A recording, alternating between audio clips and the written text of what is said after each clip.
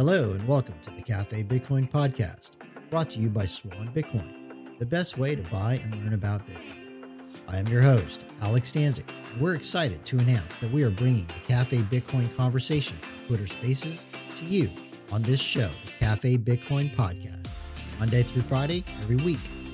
Join us as we speak to guests like Max Kaiser, Lynn Alden, Felmer Strolight, Corey Clipston, and many others from the Bitcoin space.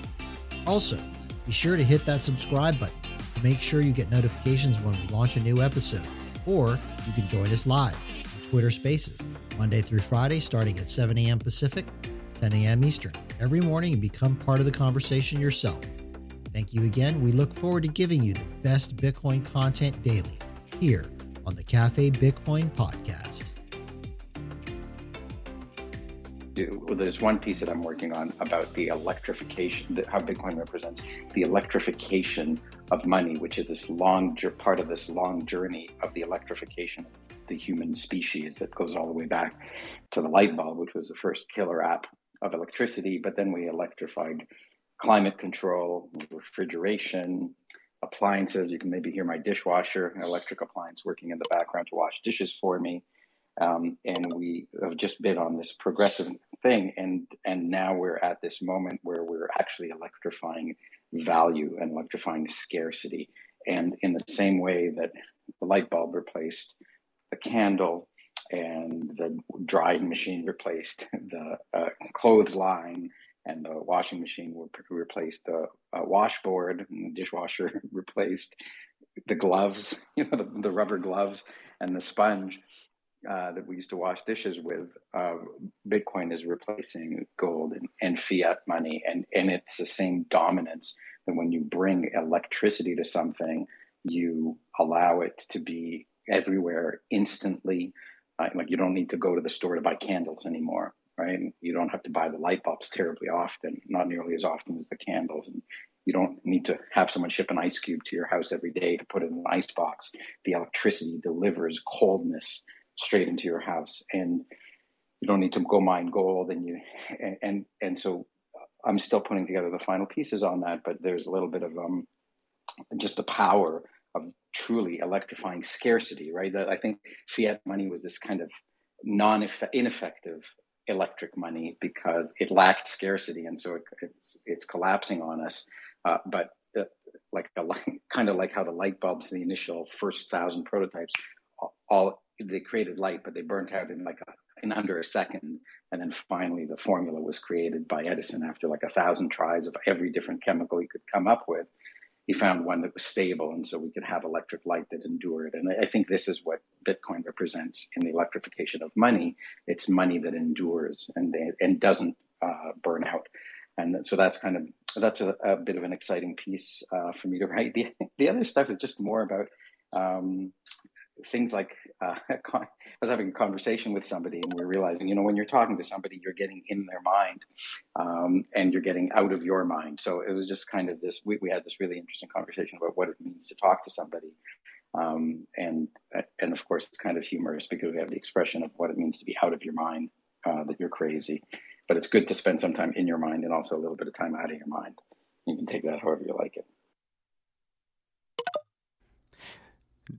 Back in the day, there was an SNL, like Jack Handey, Deep Thoughts. I think we could do that with Tomer.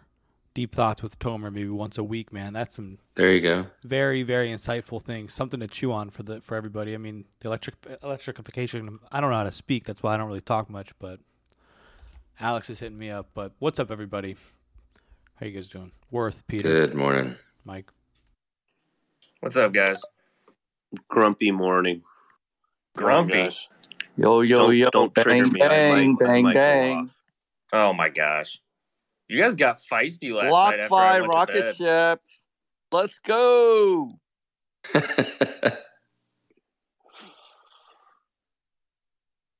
What the heck kicked off all the feistiness last night? It was like everybody did everybody just realize that Nick Carter's fund invests in other things other than Bitcoin?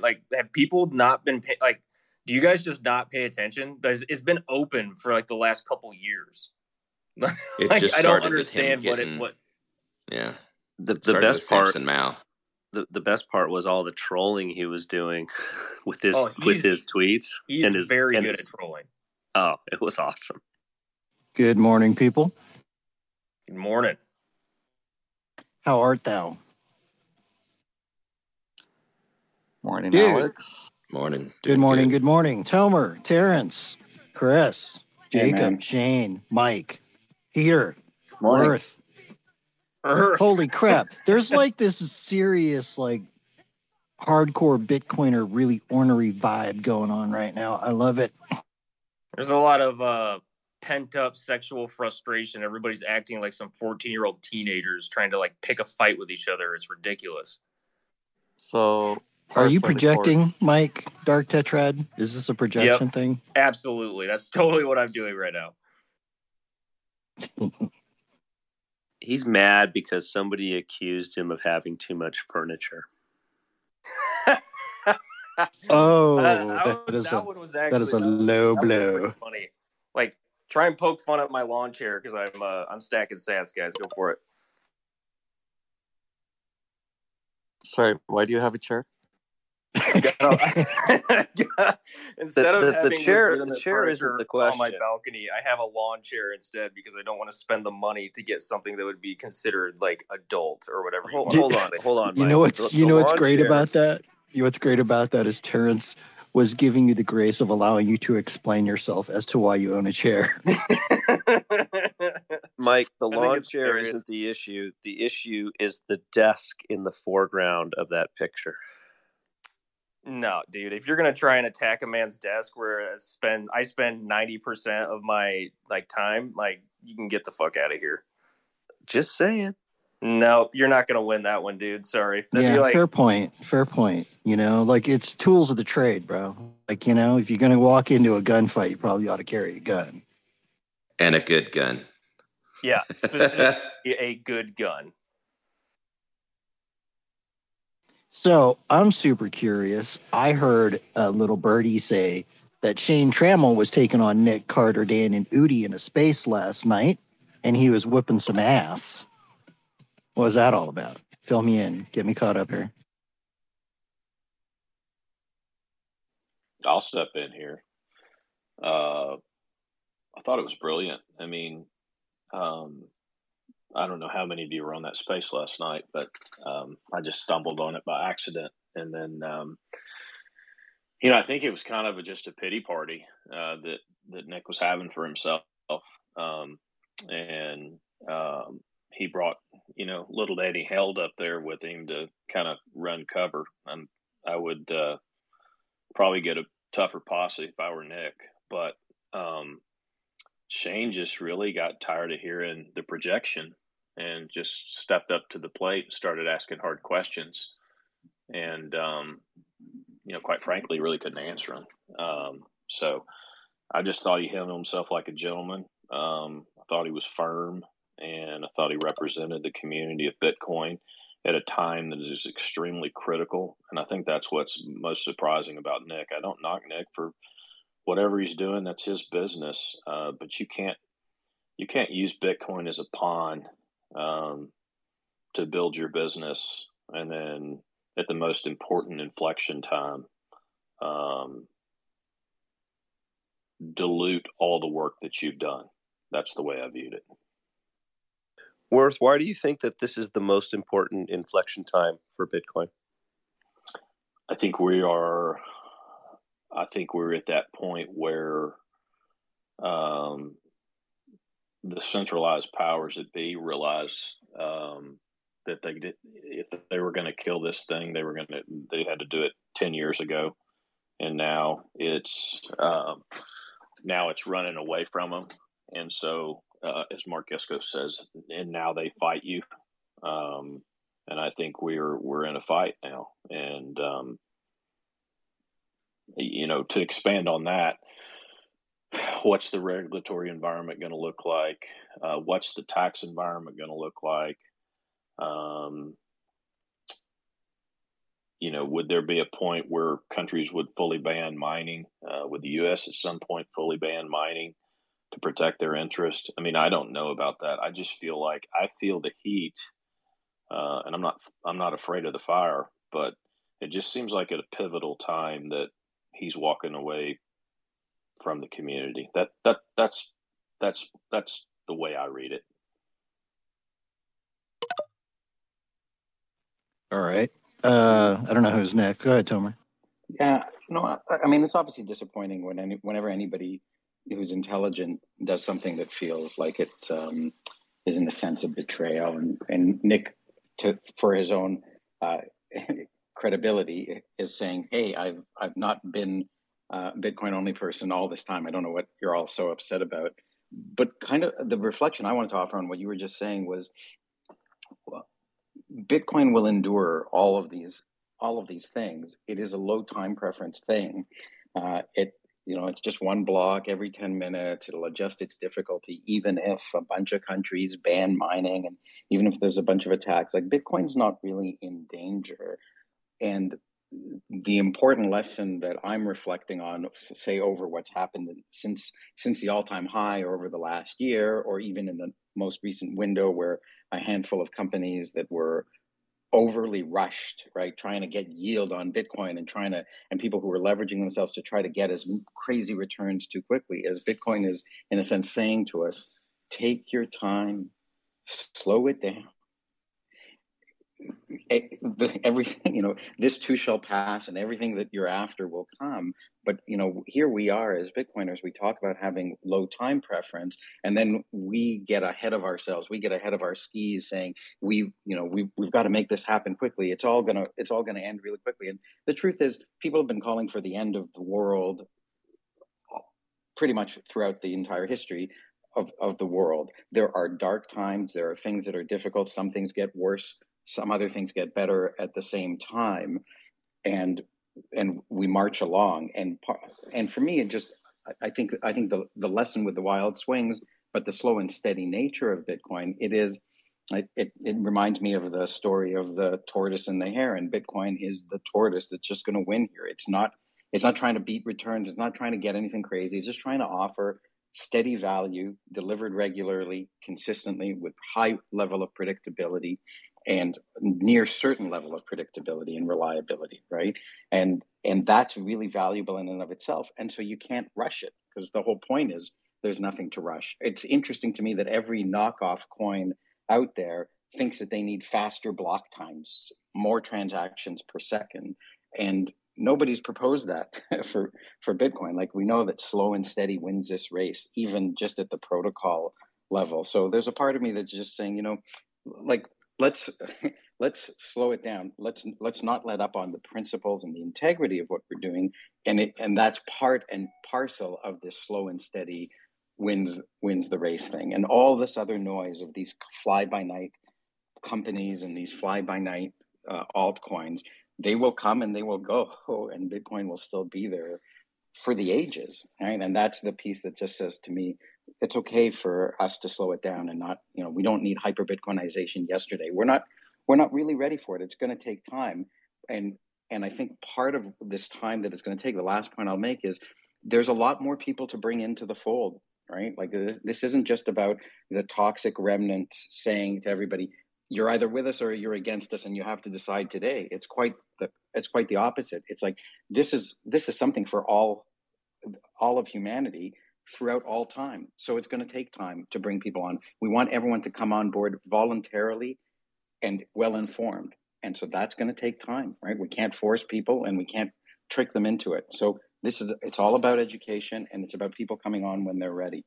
So that's kind of my 2 cents on it. I know that's a bit of a not exactly why we should kick this guy when he's down, or celebrate more lousy companies going out of business in the short term.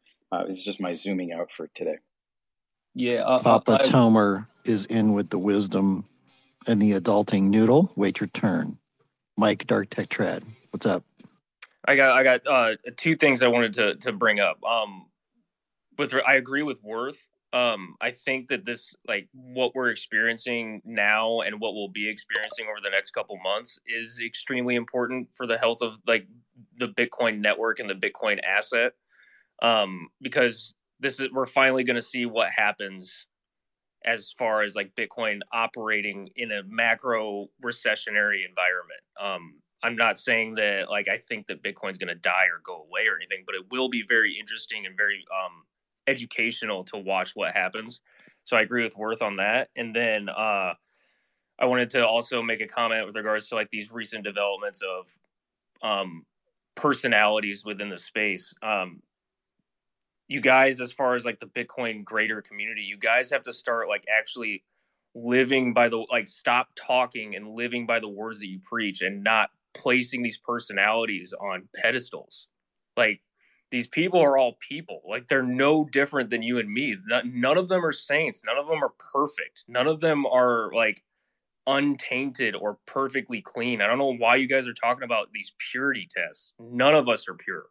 Like, and I'm not coming out here defending shitcoiners or anything, but like with regards to Nick, like he's been open about his position for years. And now when things are getting bad and painful, everybody's going out with the pitchforks trying to pick a fight. Like, it just, you guys need to grow up, like accept that some of these personalities that like Nick has brought up very, very intelligent conversations, especially around the energy front.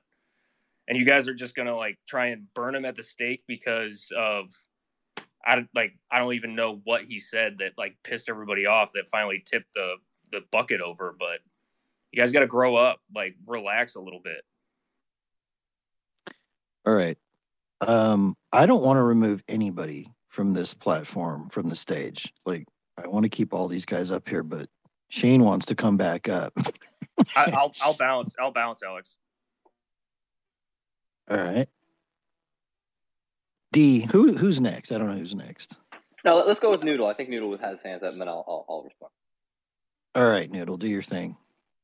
I was just going to say that, you know, on the whole Nick Carter thing, there's no doubting or refuting his previous points and support for, or what I thought was support for proof of work and Bitcoin energy consumption, etc. But in my mind, if he had conviction in what he was saying, it just begs the question why he's all of a sudden so supportive of Ethereum, changing his whole name to Ethereum. He clearly knows the fundamental differences. He's just trolling us. Yeah, but he clearly knows the fundamental differences between proof of work and proof of stake. So if we're to believe he was just being, you know, are we to believe he's just being disingenuous with his points on proof of work, or is he being disingenuous about his pro-Ethereum stance? Who knows? In my mind, it's a zero-sum game. You either support proof of work or you support proof of stake. That's how I see it personally, because I think the two things are kind of, you know, diametrically opposed. Yeah, I just think that to what Terrence is saying, he's in a fight with a few extreme maximalists on Twitter, and the .eth is to trigger them. I think from everything, if you read everything that Nick has written and everything that he has said, he is not a supporter of proof of stake, and that .eth is not. Is he a NAD positive for Bitcoin or not? I guess that's absolutely certainly. Yeah. I would not be writing about Bitcoin if it weren't for Nick. I don't want my points to come across as sort of, you know, I'm not taking shots at the guy. I think what he's done is incredibly sort of admirable. He's clearly a very intelligent guy, and you know his research and the way he kind of. All right, let's just move on. All right, because at this point I feel like it's gossip, and I despise gossip. Just fucking grow up. Onward. Hey, Alex, but let's give Shane a second because I think my tweet inside of our chat is what stirred this, and because I was on the space with Shane, and I'd like for Shane to speak to it before we move on, because that's where the real truth lies. All right, cool. Shane, let's hear it. Reiterate the experience, if you don't mind, or whatever you wanted to talk about. I'll make it fast, and I missed part of what was maybe said this morning because I had to take a quick call. Two quick things. I think that, and it is what it is, right? I'm not saying going to solve what I'm about to say, but I think some people some people get a pass, some don't, right? With regards to the community, there are a lot of, I think, plebs that once they become Bitcoin only, do actually care tremendously about their reputation, and probably sometimes feel like they're walking on eggshells, right? Because there is rapid response sometimes to shitcoining, if you will, and all the things. So, but I try to approach everything with respect, and I think that's what I did. I said yesterday when I saw all of this going on, had no clue what started it. Kind of found the backstory of whoever the guy was at Exelon. His name is escaping me right now. Samson Mao. And my comment to Twitter was, "Hey, I've never heard Nick Carter say a single thing, never seen a single video that I didn't walk away with amazement and just a lot of signal." That being said, I finally said, because I looked at the project that he had invested in. From what I could see, it looked like a wallet, if you will. There's some identity stuff in there, and it obviously supported altcoins. So all I simply said, and I'm way down, I'm sure, on the list. He probably didn't even see my response, which is fine. I said, I just respectfully am a little disappointed in that, but I gave him credit, for his contribution. And then I guess just last night, there seemed to be, with both him and Dan held, a level of arrogance. And again, I think I was very respectful, mentioned that, and that was it. So I am Bitcoin only. It's only been 6 months for me. I do care about my reputation just as a person, but I am not the kind of person that's probably what's considered toxic, and everybody gets to be who they want to be, right? And I do agree with Mike that, generally speaking, probably the community needs to grow up. There needs to be the ability for us to move on, let someone know, hey, this just kind of surprises me, and it's their business. It's their bit. They get to do what they want to do. I think that was what I kind of communicated during the day yesterday and somewhat last night. So I was surprised I even got an opportunity to share. I literally didn't, I didn't lose sleep last night because of all of that or anything. So shared my thoughts, and then, went to bed last night and slept. So that's my perspective. Cool. Thanks for sharing. It sounds to me like you held your ground quite well, which I'm proud of. You represented the Cafe Bitcoin crew well. I think, let's move on from it. Like I said, I think Nick is a net positive, and I'm just going to leave it at that. I mean, there's a difference between calling somebody out for something shady that they're doing versus being dramatic. And I think there are a lot of actors that are just dramatic, and that doesn't really serve anybody. So it's not super productive. So on we go. By the way, can I just add one thing, Alex? Sure. I got 6 names: Dalio, Druckenmiller, Alden, Tudor Jones, Miller, Foss. We don't eviscerate these people because of things that they're doing that are outside of Bitcoin. Well said. Well said. All right. Alex, let me share one more thing, and then I'm going to get off the subject. But if you weren't there, you didn't get to hear.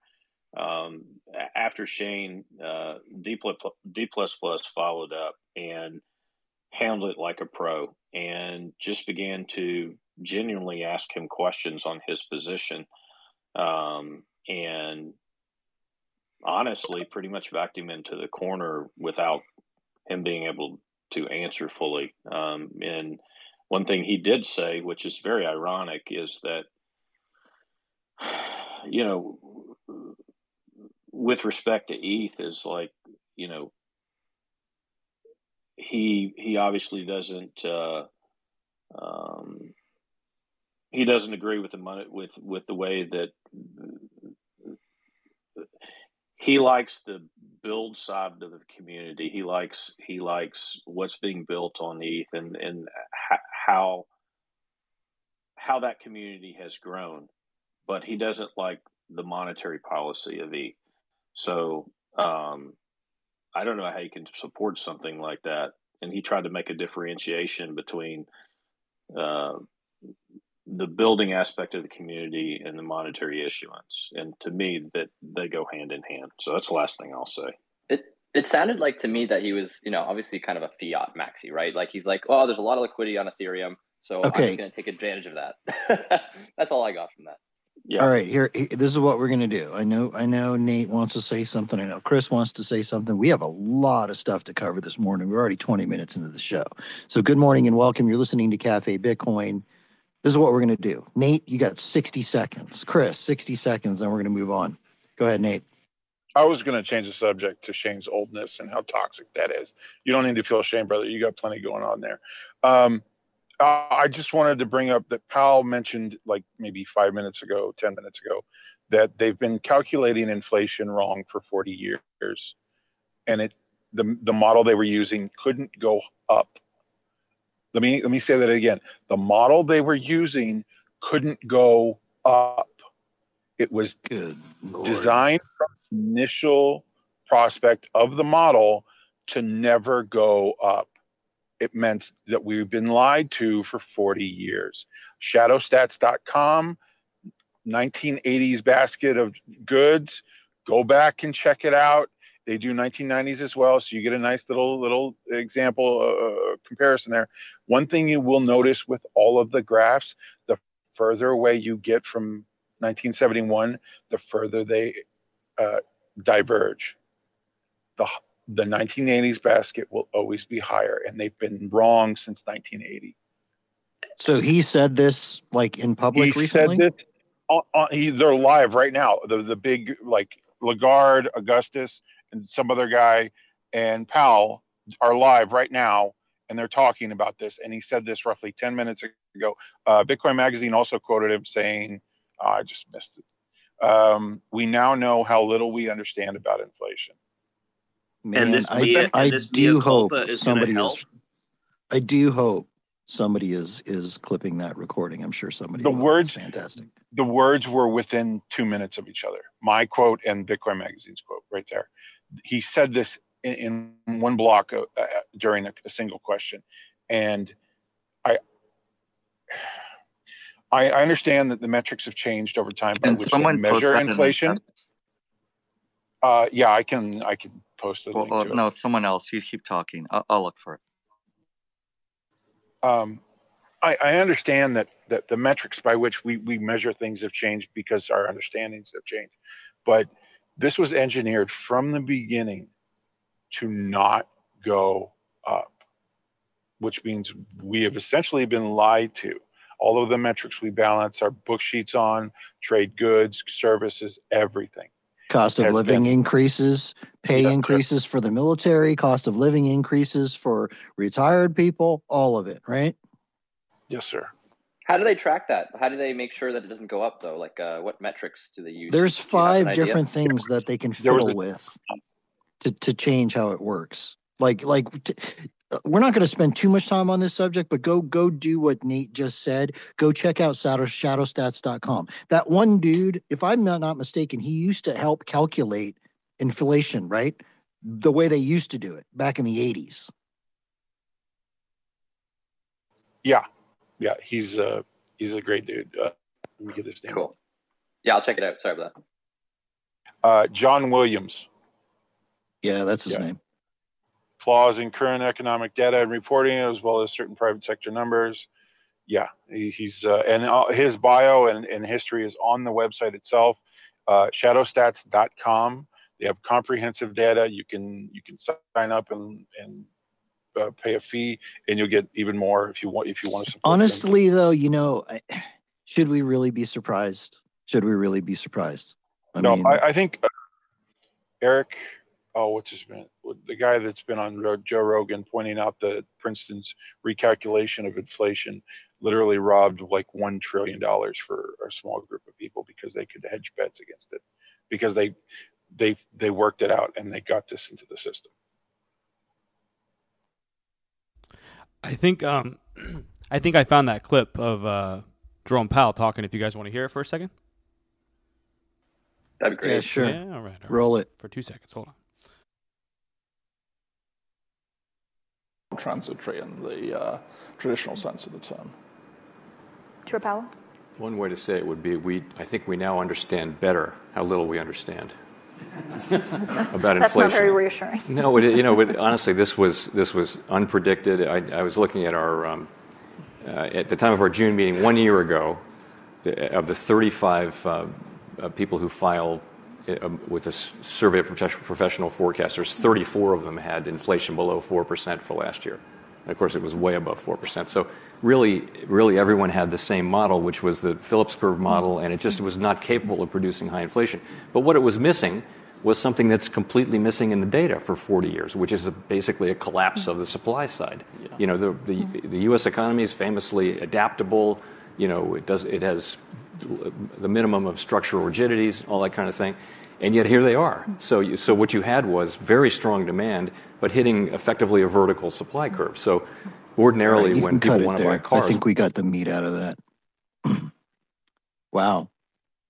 Honestly, though, again, should we be surprised?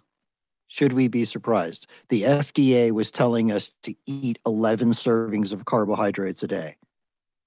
Not that long ago. Tomer? Yeah. So obviously anybody here who attended like the first 3 classes of Intro to Economics was not surprised, despite the fact that all these PhDs and government bureaucrats was surprised. And it just goes to show how detached, not how little they knew about inflation, but how completely detached they've become from any sound economics theory. And I'm not even talking about Austrian economics. Like, this is Adam Smith, Economics 101, basic supply and demand. If you destroy the supply chain, the prices are going up, right? To say that we didn't have models to expect this is absurd. And the fact that they knew what was happening to supply chains through all the COVID restrictions and lockdowns and sanctions and everything else that was imposed, it means that they simply had their eyes closed and their fingers, like the monk in the see no evil, hear no evil, speak no evil.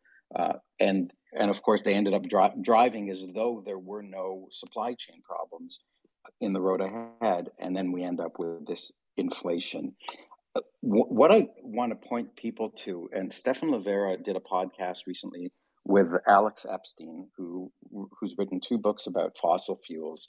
The most recent one that he's doing a tour for is called Fossil Future. And I don't remember the exact terminology, but within this podcast, he talked about how our civilization discovers and disseminates and synthesizes information. And he has a really good model where he talks about the researchers or the scientists, the information that they gather and whether they gather it correctly or not and draw the right conclusions or not. And then it goes through this phase of the experts who who interpret it and tell us what to do. And then it gets disseminated, which is through the news media, and then it gets normalized. So I don't remember all these things, but it was a really powerful model for where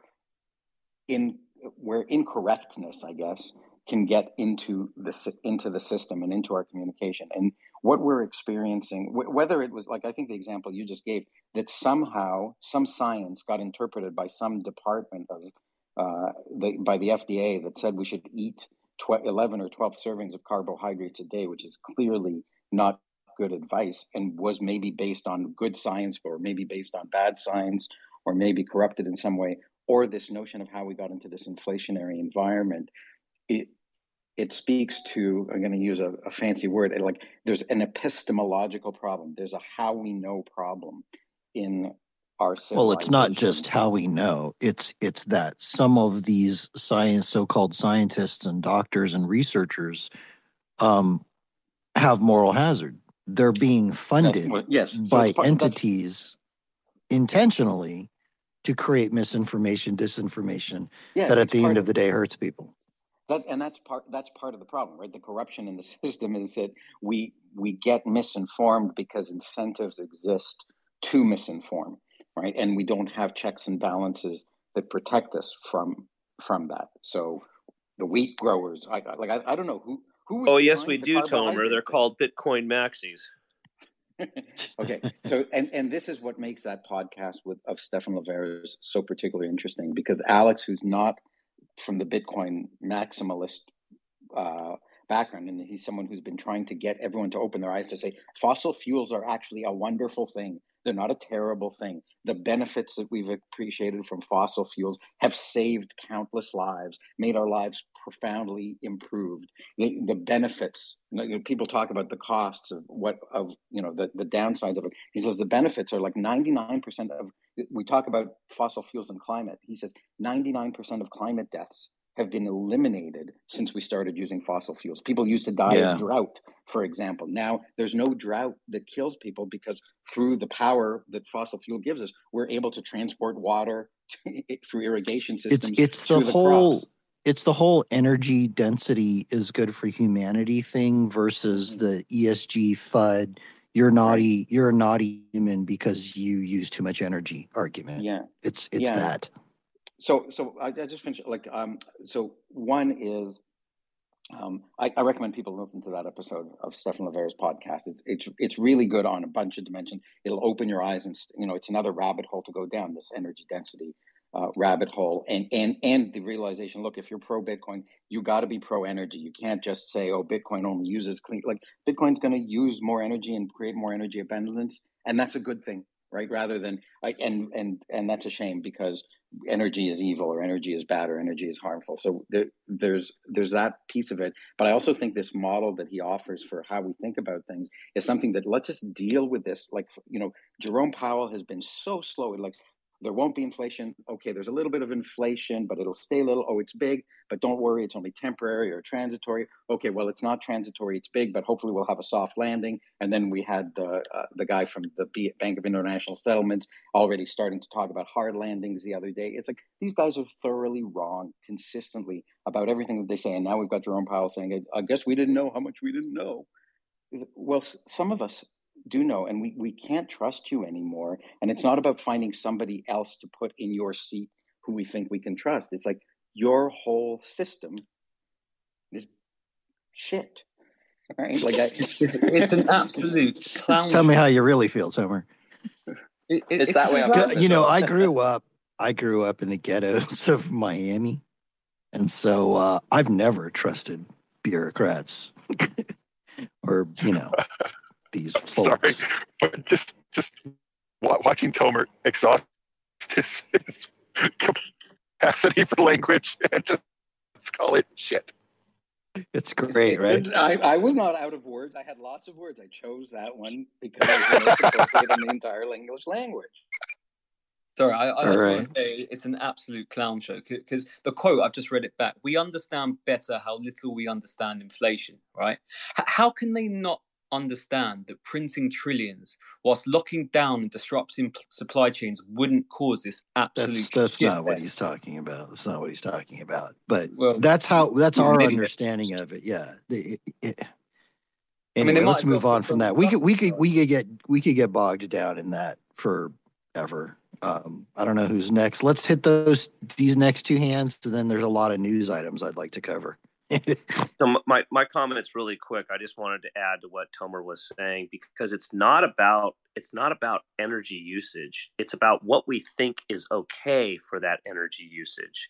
So, for instance, gold mining to pull a worthless shiny object out of the earth is an incredibly energy intensive kind of activity.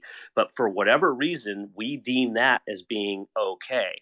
Militaries use incredible amounts of energy, but that's okay. And so it's more about what's okay and what's not okay, as in a social kind of standing. So, and it's just that's what they do. They just pick a target and they go after it.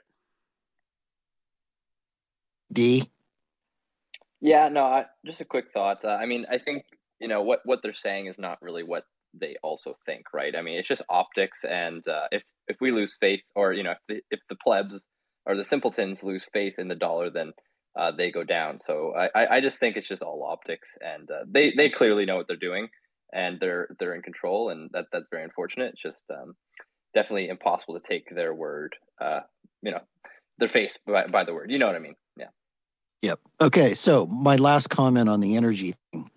So Biden entered office with the promise of basically dumping on oil and gas in order to save the planet because of climate crisis.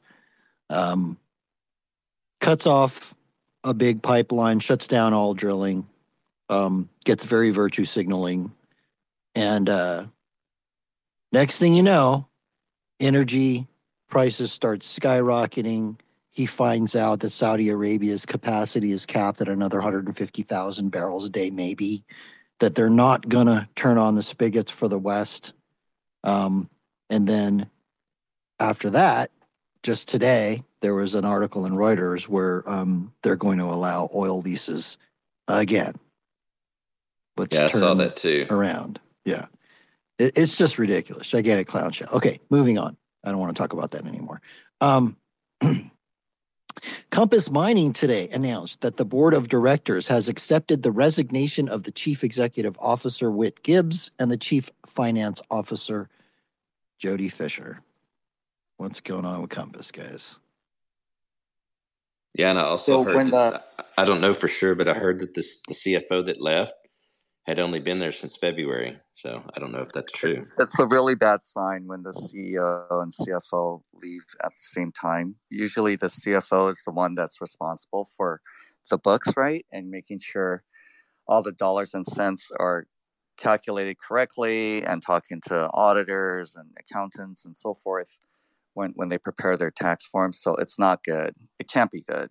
Realistically, this is a pretty bad sign that their finances are not in good shape, and maybe they did some things that the board didn't like. It sounds like they were pushed out. But Dennis Port told me it was a surefire investment. Well, either they were pushed out or, they were just like, there's no way to save this thing. It's going down. That's possible. Yeah. Allegedly, there was someone who had worked at Compass who was on Spaces briefly talking about how they basically were pushed. Yeah, I wish they.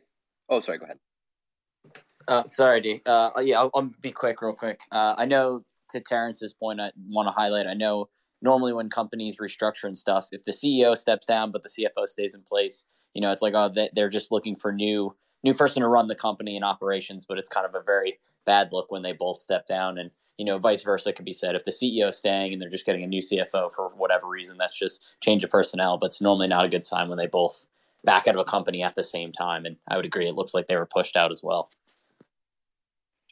Yeah, my only comment was I wish that the company may have said, we maybe not accepted their resignation, or maybe just said, we wanted them to resign. Maybe come from a place of power rather than just saying, yeah, they resigned. Like, I wish the company kind of had a more stronger approach on it, just to have more clients kind of feel comfortable. I mean, I personally am a client with them, so hopefully my miner stays on. But yeah, we'll see what happens in the near future.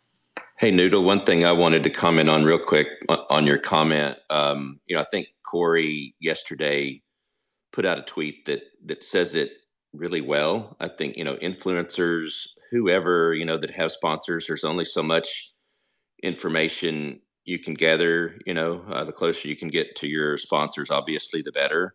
But I think Corey said it well, saying that influencers, when they find out that a company's really not all that well, and we talked to Ben, as yesterday or the day before a little bit about that, that's when, you make it right and you try to be a part of the solution. So, I mean, we can only, we can only be disgruntled so much at influencers that had BlockFi and all the. It's more like how do they deal with it after it's obvious that these companies are, problematic. That's what I care about more. No, you got a fair point, Shane. I'd say that. I was being a bit coy with that, but it's the whole thing stinks. From what I understand, that there have been problems with Compass for a long time, and all the while they were taking new customers on, taking new deposits, and it just stinks a bit, the whole thing. All right. I have a slightly different, just real quick, I have a different take on first principles, right? Anytime you're converting the world's best asset, digital bearer asset, which we've never seen before, right? Extremely hard to censor and confiscate, very portable, incredibly finite. And you're converting that to an IOU, that is quite stupid. And for the sponsors to get away with these podcasters not doing basic thinking and due diligence, and just, I understand they have a business model that relies on advertising, but it's just tough. Either go for a subscription only, figure out a way to add real value so subscribers actually pay, listeners pay, or maybe make less money in the short term to protect your reputation long term. This was very foreseeable, in my opinion. It's all centralized crap. everything that's not Bitcoin, including leverage, is centralized crap. And it's just buy Bitcoin, right, Terrence? Just buy Bitcoin. Yeah. Buy Bitcoin, self-custody, zoom out, right? Study it and hold it for 10 years plus, preferably much longer. But all this macro talk, all this stuff about this is a good leverage company that does lending or leverage or interest bearing, and this is a bad company, that's just like BS, because in the end, they all default pretty much. Well, the issue is they all default because they're all centralized and levered. I would say the key difference between buying Bitcoin and owning the asset directly versus anything else really is the management risk, right? And that's something that you have to consider in any investment. But in particular with Bitcoin, when you reintroduce management risk, you're basically introducing the very thing that Bitcoin solves for. The biggest issue, one of the biggest issues that Bitcoin solves for is the wickedness of man. Human beings getting into it and screwing it up through either incompetence or malfeasance or intention, just bad intentions or whatever. But that's what happens. So why do that? I don't know. It's ridiculous. Well said, Alex. All right, on we go. So Sam Bankman-Fried, the CEO of FTX, apparently, according to CryptoGlobe.com, said there are some third-tier exchanges that are already secretly insolvent. Anybody have any thoughts on this or any inside scoops or knowledge or comments?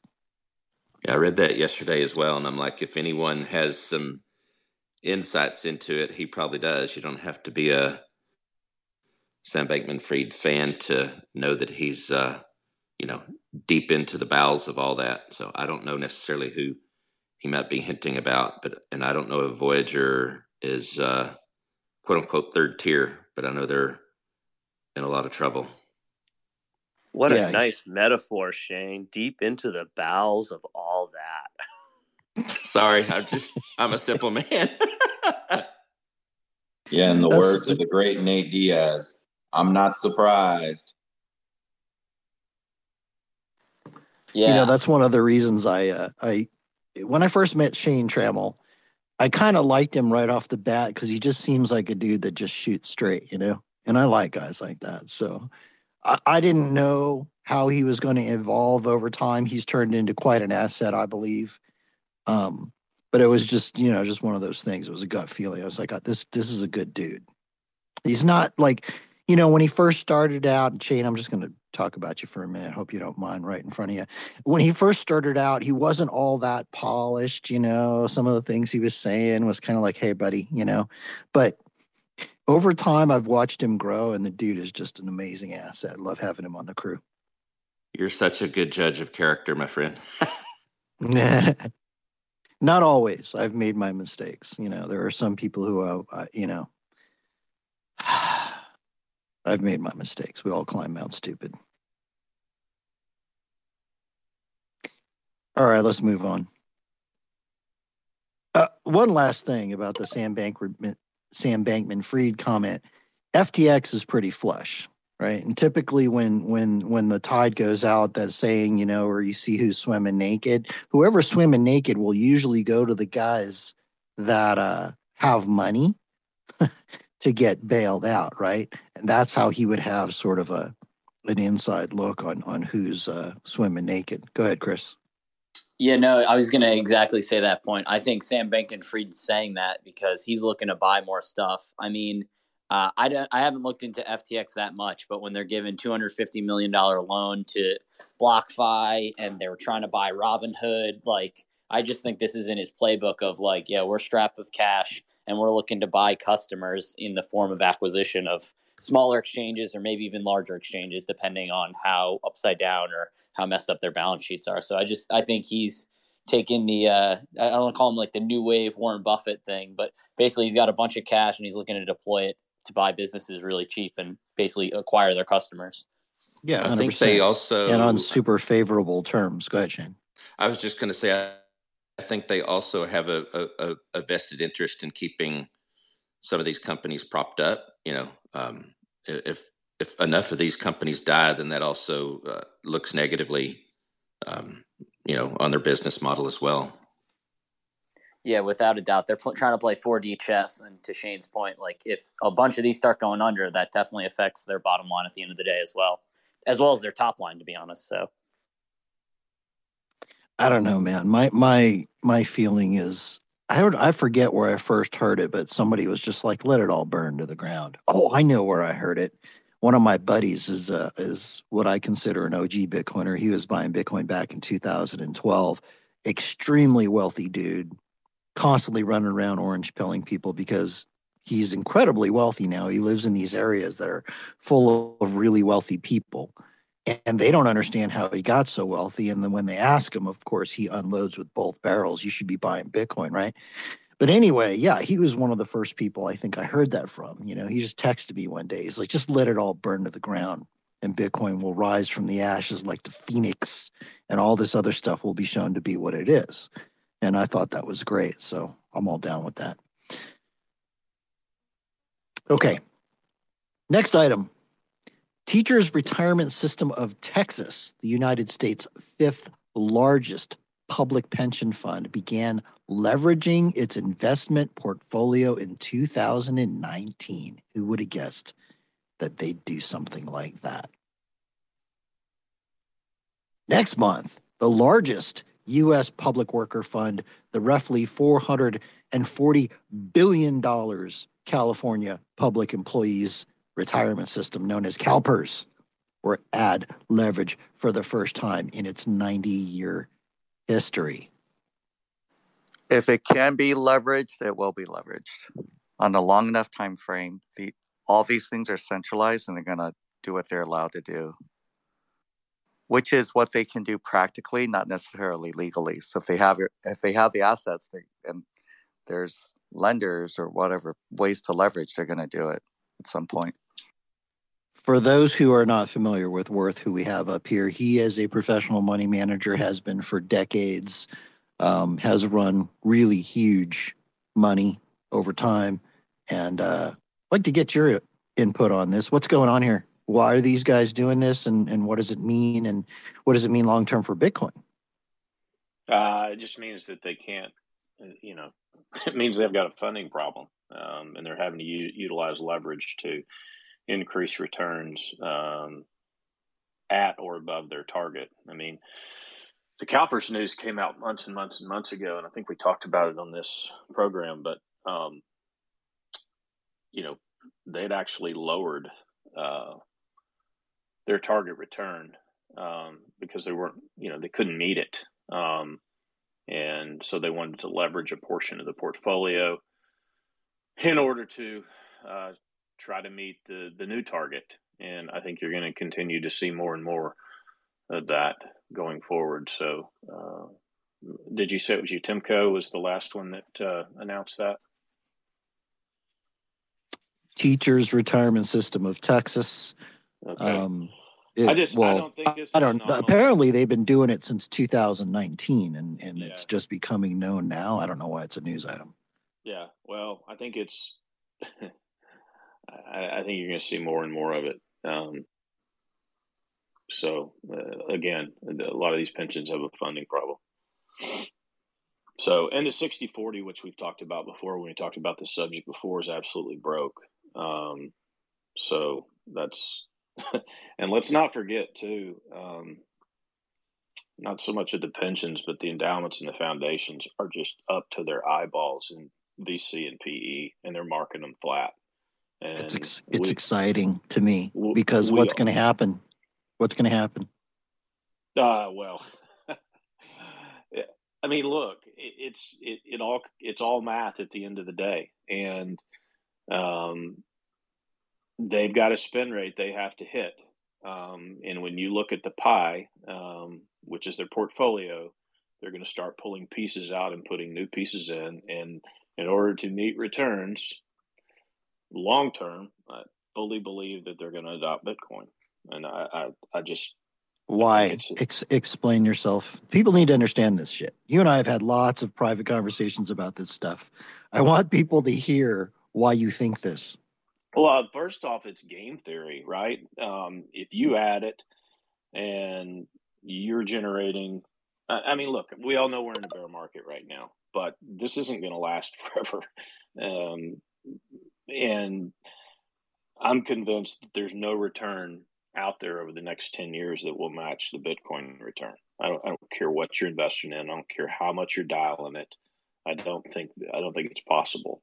So I think it's like game theory. I think if you're not invested in this, you're going to be asked a lot of questions after it makes a substantial move that holds. There it goes. That's what I was looking for. Nails it. So in other words, I'm going to paraphrase here. Sure. The performance of Bitcoin in US dollar terms is going to smoke the fuck out of what these guys are doing in their traditional 60-40 portfolios. And if they don't adjust, they have to answer to all the people who are going to be asking them really pointy stick questions.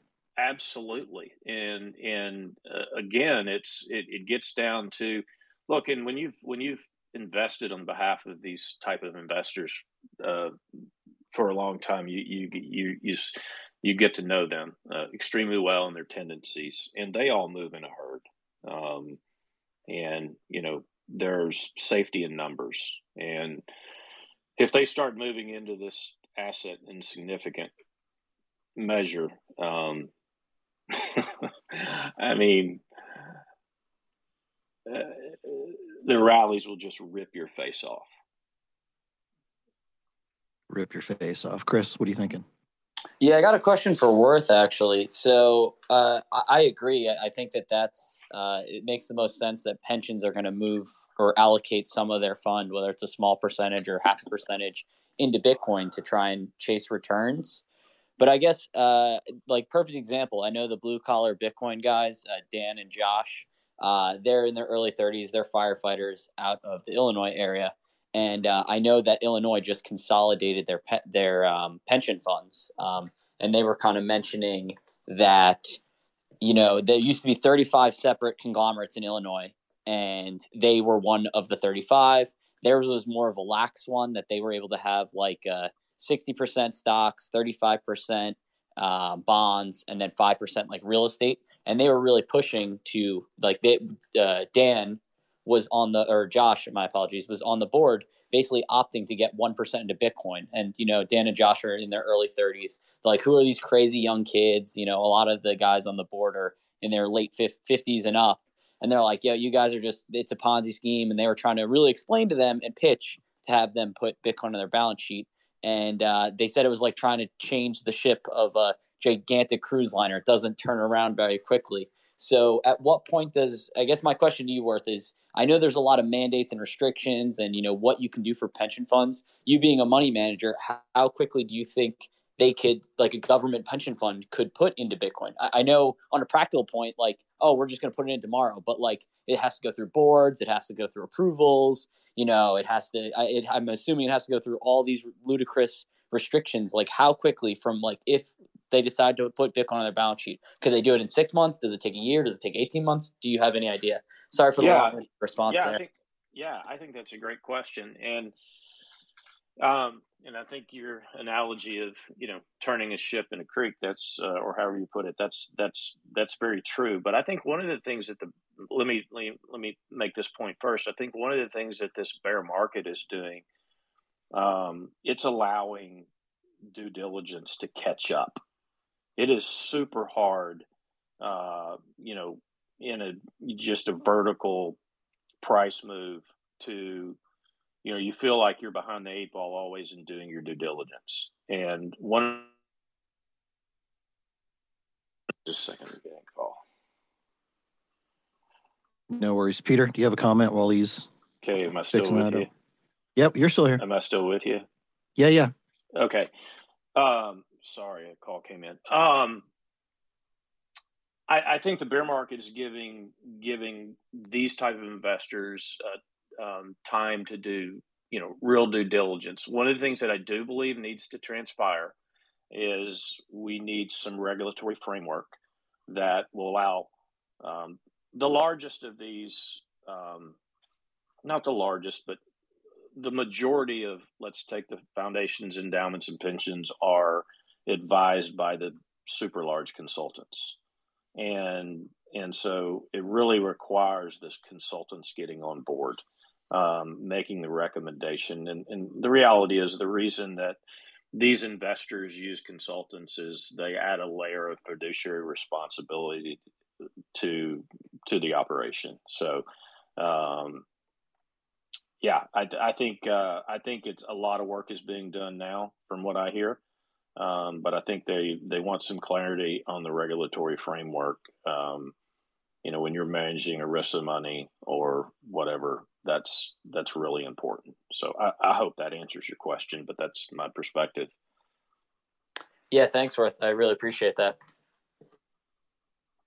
Hey, I just had a quick mechanical question as far as these kinds of institutional these kinds of institutions and their institutional investing. If one of these institutions was to put 5%, say, okay, we're going to do a 5% allocation to Bitcoin, and as Bitcoin goes up, obviously they're going to be readjusting that allocation to maintain that 5%, or maybe not, obviously. My question is in markets like this, as that allocation becomes less, do they add more? Is that kind of how that works? Because it makes sense, because then you would be continually selling high and buying low in terms of TradFi. Yeah, specifically as it relates to the allocation process. Let's say you have a 5% target. Most of the allocations that you'll get as a fund is you might get to anywhere from 1% all the way up to 5% of the allocator's capital for your spot in their portfolio. And if they have a asset class they want to be in, then obviously they have a target exposure they want for that asset class. That doesn't happen in one fell swoop. So let's say that one of these allocators, and just for those who are unaware, when you use the term allocator, it references someone who invests on behalf of, let's just call the allocator a pension fund, endowment, and foundation, a family office. When they allocate, and they'll say they have a 5% target, historically they leg into these investments. So, I know when we'll get an allocation in our fund, typically it's, we have gotten, all the capital at once, but typically it comes in different tranches over different periods of time to meet, really they try to smooth the ball out, I think, by doing that, and not just trying to time things. So, will they trim? Certainly they'll trim if they get over their defined allotment for that asset. So they'll trim a manager if the manager gets outsized in the portfolio. But I think when you're in the adoption of a new asset class, and I think this is something that most people get wrong, they're not going to just fire in 2% or 5% and then start trimming it. They're going to work their way into gradually expanding that asset as a portion of their portfolio. And things that work typically garner more dollars, right? So I just don't have the expectation of the trim piece being, worrisome for the price of Bitcoin long term. Hope that's helpful. All right, cool. I feel like we've hit that topic pretty good. Let's move on. Some of these other things that are going on. The Virgin Islands court has ordered the liquidation of crypto hedge fund 3 Hours Capital. Source who is familiar with the subject has revealed that a court order to liquidate 3 Hours was issued on June 27th in the British Virgin Islands. So it looks like that's happening. It's just more grist for the great Bitcoin bear of 2022. They were holding a space the other night. It's like super brave of them, I guess. They were up there talking. I didn't hang around very long. I popped in and out for a second, but I couldn't believe that they were up there doing that, given what they're facing. And was it actually them? Because I was in a space yesterday. It was like a meme account. It had like 2,000 people in it, and it was just ridiculous. It wasn't fair really enough. them. Maybe it wasn't them. Yeah. Everyone was just hopping in, asking them funny questions. It's like those Compass Mining meme accounts, stuff like that. But yeah.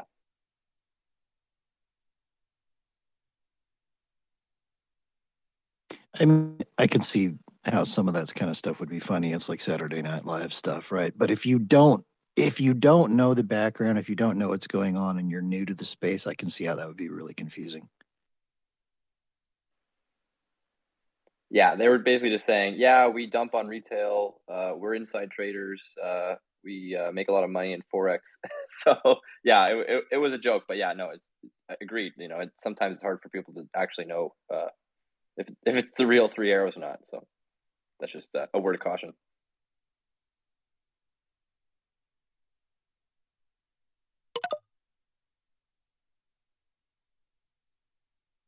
All right, a little bit later today, we're at the top of the hour. Real quick. There's also, speaking of fake accounts, there are fake accounts for our friends Anders. The fake account is at ANDURS _ instead of ERS _. So please report and block. And the same for Publord, but I don't know that account's fake account. And the reason I mention them, we all have fake accounts at some point if you're on Twitter long enough. But with Publord and Anders, they actually come onto spaces, these fake accounts, pretend they're pubby and they're kind of trolly and kind of funny. But I think it's dangerous because they start to get followers and who knows what their intentions are. It's just not good. I don't think either Pubby or Anders like these fake accounts. Yeah, they're true trolls. They're true trolls, right? Yeah, they're trolls. These guys spaces, which is pretty unusual, and they talk like they go on stage and talk. Yeah, that's pretty bad. Anyway, let's hit some promos. In a little while, we've got Bull Bitcoin as the featured guest for today's show. We'll be going to them in about 20-ish minutes, 25. But you have been listening to Cafe Bitcoin. Good morning. Welcome. I hope you're enjoying it. I hope you're getting some good things out of it. This is a great place for your morning news on Bitcoin. It's a hangout for some of the smartest people in Bitcoin to just drop in, talk about what's going on. We do it live every day, Monday through Friday, starting at 7 a.m. Pacific, 10 a.m. Eastern. We roll for 2 hours on Twitter Spaces. If you can't catch the live show, it is also a podcast. It's up on Spotify, Apple, everywhere that you get your podcasts. You can throw myself a follow or Swan Bitcoin to be notified of when those drop. I work for Swan Bitcoin. My name is Alex Danzig. I'm your host. Swan does some really cool stuff. One of those things is if you want to give gifts to people in Bitcoin, you can do that with swanbitcoin.com/gift. Is it gifts or gift? Tomer, Terrence? I want to make sure I got that right. Anyway, one of those two will work. We also have the Bitcoin benefit plan, thanks to Terrence and a lot of the other people at Swan that have worked really hard to put that thing together. Basically, what it is if you are an employer, you want to give Bitcoin to your employees, either as a retention tool or as just a bonus. You can do that with Swan. It's basically you figure out, you get all your employees who want to be part of the program. We get them signed up with accounts. It's a once a month deduction, money transfer, and then we buy Bitcoin. We deposit it in those employers' accounts. Also, it comes with custom tailored education. The objective here is to help you help you orange pill your employees. So if you're a Bitcoiner who owns a company or a business and you want to do that, we're your ally there. Let us help you. What else? Oh, if you're way backwards right now on your current cost basis or your current US dollar position in Bitcoin, maybe consider doing some tax loss harvesting. Basically, you can claim a loss, a capital loss. You basically sell and rebuy immediately the Bitcoin.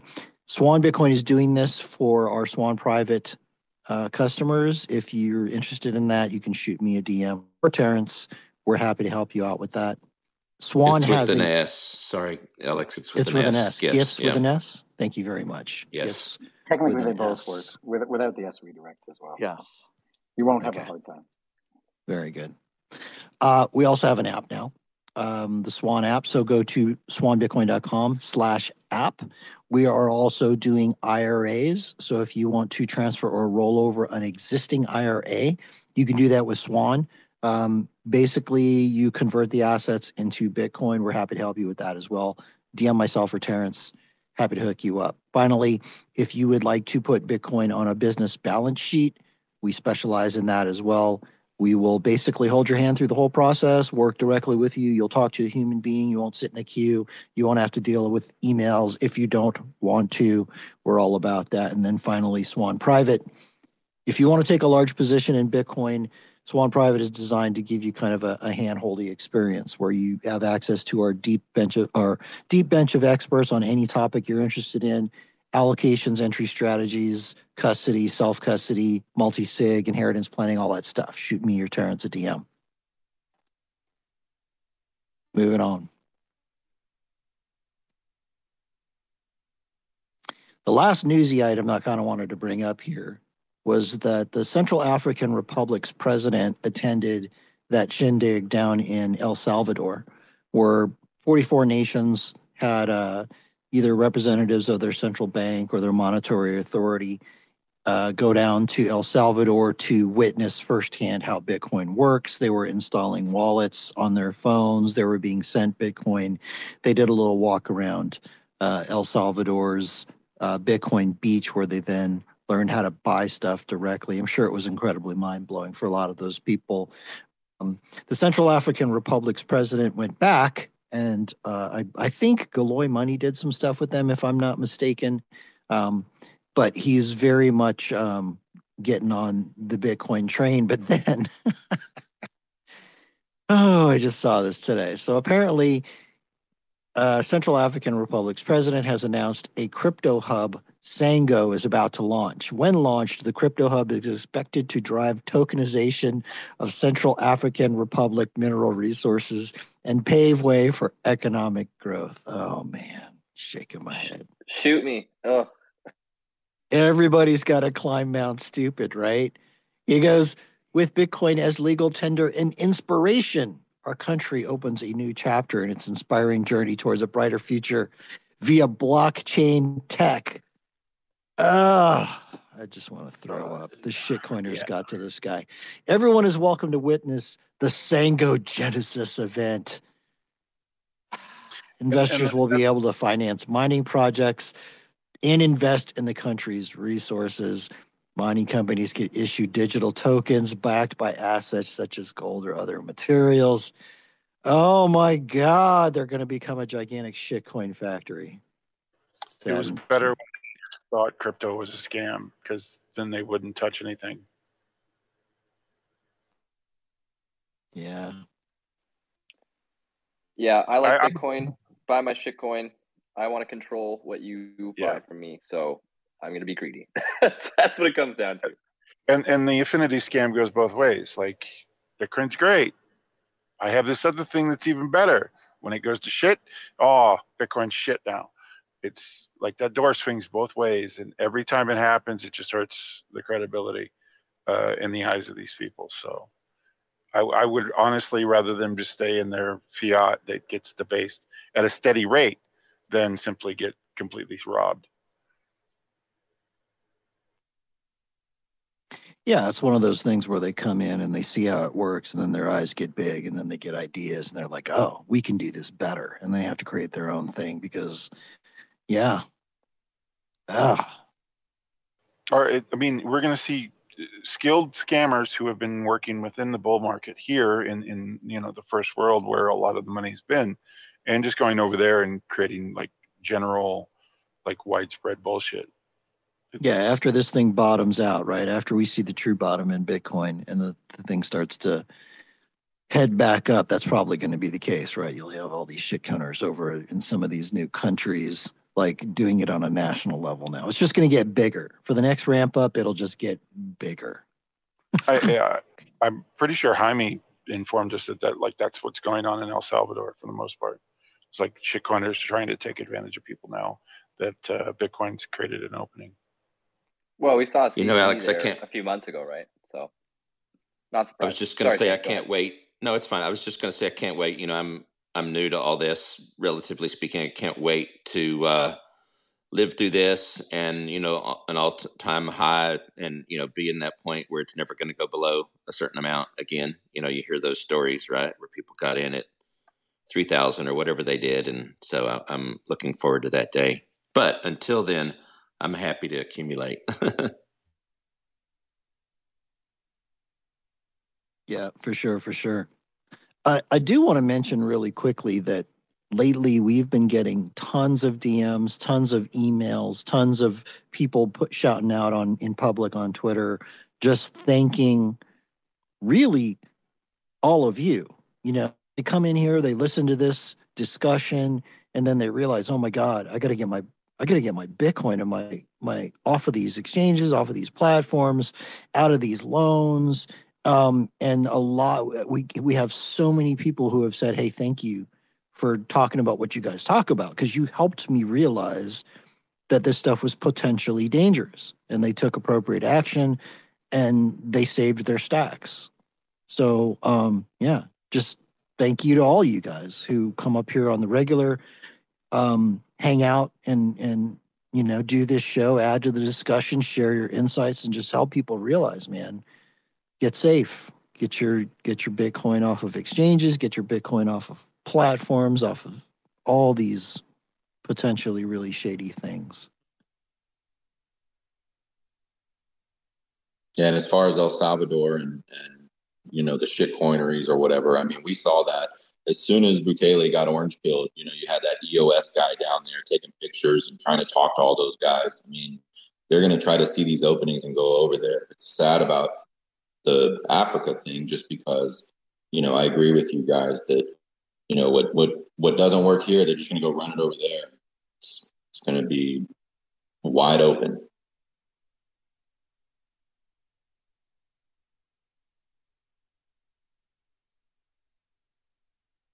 All right, I want to shout out to Bull Bitcoin out in the audience, our featured guest for the day. You're welcome to come up anytime you like, throwing you an invite.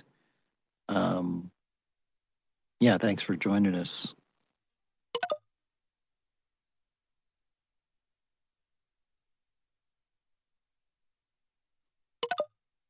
All right, Neski, good morning.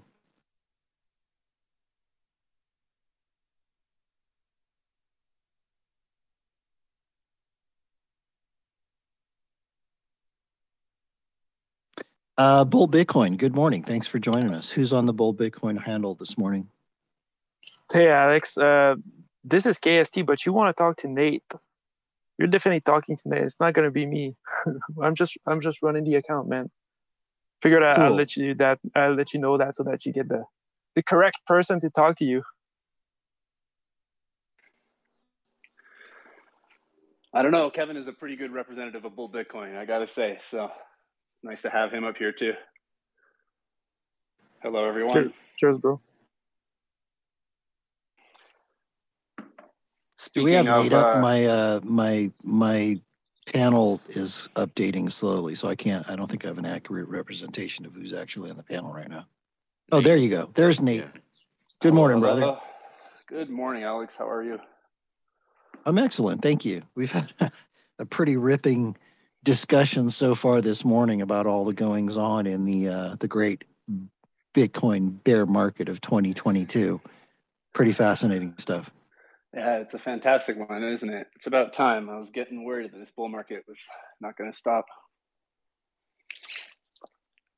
Speaking of getting your coins off exchanges, what's an exchange you don't have to worry about that with?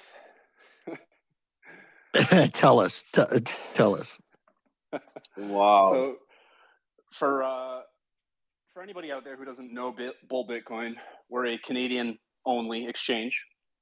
As of yet, so far, been around since 2015.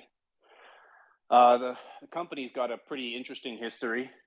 Francis founded the company back in the day. I think he started with a little company called Bitcoin Outlet that was selling Bitcoins over the counter in the very first Bitcoin embassy in North America. We had a little shop in Montreal called the Bitcoin Embassy. It was a brick and mortar store. You could walk in, chat with the guys, talk about Bitcoin. buy Bitcoin over the counter. They had a Bitcoin ATM. I think it was the first Bitcoin ATM in North America. Eventually, the company morphed into an online OTC called Bitcoin Outlet. Our CTO, Arthur, who I think is in the crowd, shout out to Arthur. He was the first sort of serious developer to partner with Francis to build this platform. There were a bunch of partnerships that came and went in Canada. Eventually, it became a full-blown application that allows you to buy and sell Bitcoin. But what's really interesting about Bull Bitcoin is that the sell side is primarily a tool to use Bitcoin, right? Bull Bitcoin doesn't really position itself as a trading platform. One of the interesting things about Bull Bitcoin that I really appreciated. So I just want to talk about Bills a little bit before we move on to anything else. Bills is quite unique, right? It's the sell side of Bull Bitcoin. It allows you to use your Bitcoin to do, for example, pay off your credit card. So you can sign up with a minimal KYC account, and you can make payments up to $1,000 in one shot, up to $10,000 a day, directly to a credit card. It's one of the most underappreciated aspects of Bull Bitcoin, is this whole bills portion. On the buy side, we have DCAs. You can buy direct to Lightning. And to bring it back around to what I was saying earlier, we never hold customer Bitcoins, right? We are non-custodial. So obviously that's a bit of a friction point for newcomers. It's definitely also something that's difficult to build a business around. But that's one of the hardcore aspects of Bull Bitcoin that I really appreciate, is that we will never hold customer funds. We are anti-custodial, and we make it work. Can I ask a question about that real quick, Nate? Yeah, so the non-custodial part, so does someone have to provide an address like prior to buying and it goes straight to that address? That is correct. Okay. Can you use an XPub for that? I'm just curious. No, you cannot use an XPub. Not yet. We have a product roadmap that's going to make this. I'm losing Nate. Around and work within, because oh shoot, my Wi-Fi might be a little spotty here. I'm sorry about that, guys. Not much I can do. Oh, you're back. You're back. Okay. So having made that choice to be non-custodial, we have to work around that. And our product roadmap, without giving too much away, is going to make that easier. Is going to allow you to sort of use an XPub without revealing that XPub, if that plants any seeds. Yeah, I love it. Although I'm not Canadian, I love it. Yeah. Well, don't worry, Nate. I'm Canadian, so I'll be looking into this for sure. Oh, fantastic. Oh, hey, D. How you doing? What's going on? I didn't realize I wasn't following you, so I just gave it a follow back as well. Yeah, you started at CoinKite this year. Isn't that right? Yeah. Yeah, we love CoinKite. I mean, we're like brothers in arms up here. We use, we shill the cold card all the time. So a little bit about me. I started a company with a few guys called Verify. We used to sell non-custodial consulting packages. So we would help high net worth individuals figure out how to run multi-sig, run their own nodes, hold their own keys, etc. That's how we got in touch with Bull Bitcoin, because we used to shill them. Eventually, Francis acqui-hired us. And we then launched into creating BitcoinSupport.com, which kind of was an extension of what we were doing at Verify. So today, Bull Bitcoin supports BitcoinSupport.com. That was a weird sentence. And BitcoinSupport.com is a place you can go to learn about self-custody, learn how to hold your own keys. We created guides that are, according to us, some of the easiest and best ways of holding your own keys. It's a constantly evolving project. And if you really desire, you can buy a consulting package so we can hold your hand and help you do it. You can also buy this for your friends and family. You basically buy a redeem code that they can go online and redeem and learn how to do self-custody with us. And yeah, so that was kind of how I got into Bull Bitcoin. That project it was very timely with everything that happened in Canada this year.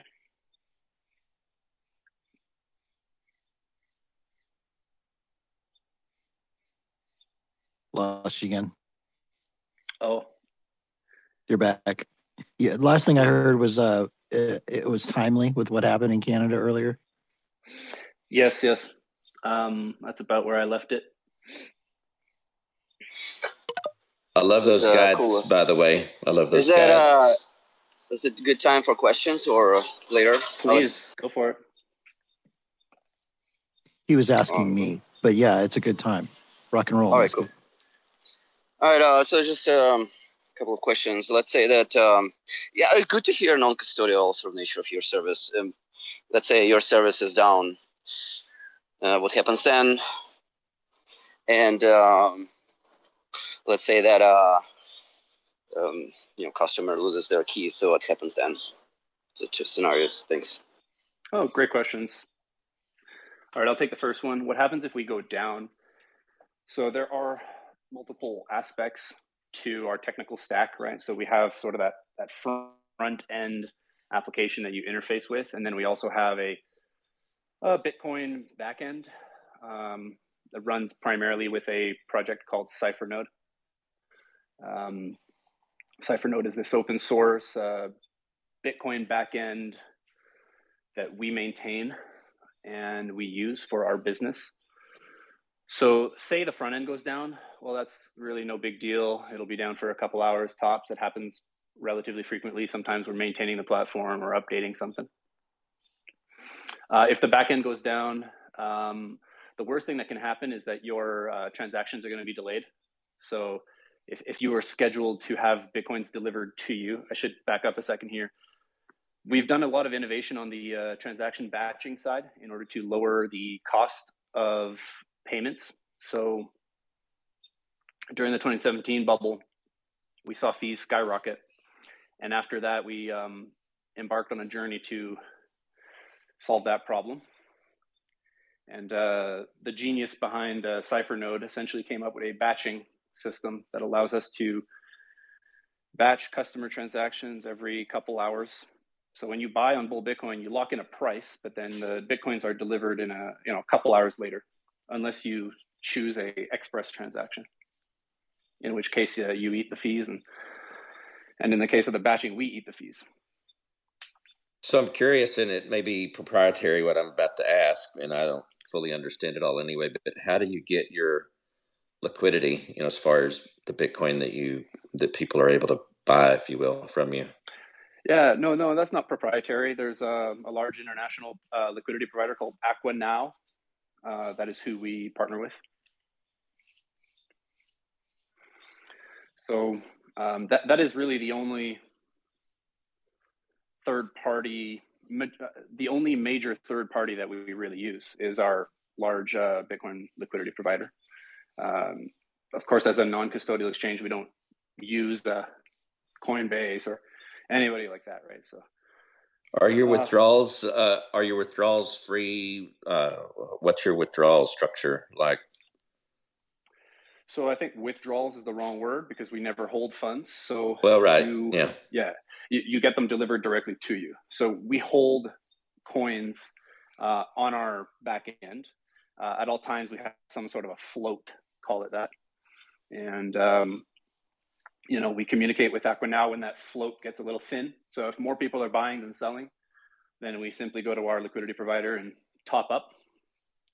We have a great relationship with them. And what was the other question? I hope that answers the first part of the question. about things going down. You know, worst case scenario, you have to wait a little longer to get your Bitcoins delivered. But there's very little chance of like loss of funds or anything like that. If it were to happen, that would be completely our fault, and we would eat that. But so far, we've never had that problem. But so like, once I get a Bitcoin, right? Like, I don't need your service to transfer it out to another Bitcoin wallet. Is that correct? Correct. You get the Bitcoin delivered directly to you, to your address. So we don't know how you generated that address. That's completely up to you. Like I said, we offer services to help people create Bitcoin wallets. But once you have that set up, we don't know your XPub. We don't know how you're deriving those addresses. That's completely your domain. Now, if you lose your own keys, well, that's entirely on you, right? So we try to do a good job of supporting our customers, but that is very rare, to be honest, that people that we've had customers like lose keys or whatever. I don't remember that ever really happening. Yeah. On that topic, private keys, I know that this is something you guys wanted to talk about a little bit, right? Like, why private keys? Why hold your own keys? Obviously, Bold Bitcoin holds this as a fundamental building block to our business. And the reason being, I think, is when you zoom out, why do you care that other people hold their own keys, right? Like, if you hold your own keys, then that's great. But why do you care if other people hold their own keys? I think the answer is that at the end of the day, we want to get Bitcoin to a point where Bitcoins are rarely or seldomly rehypothecated. As much as we can reduce Bitcoin rehypothecation, the better off we're all going to be, right? I think we're all aware that like the paper Bitcoin that was floating around this bull market was pretty astronomical. Now, is everybody going to hold their own keys? I don't think so. Yeah, a lot of people don't think so. Exactly, right? Like there's a lot of different ways there's a lot of different like levels to this, right? Some people will hold their own keys.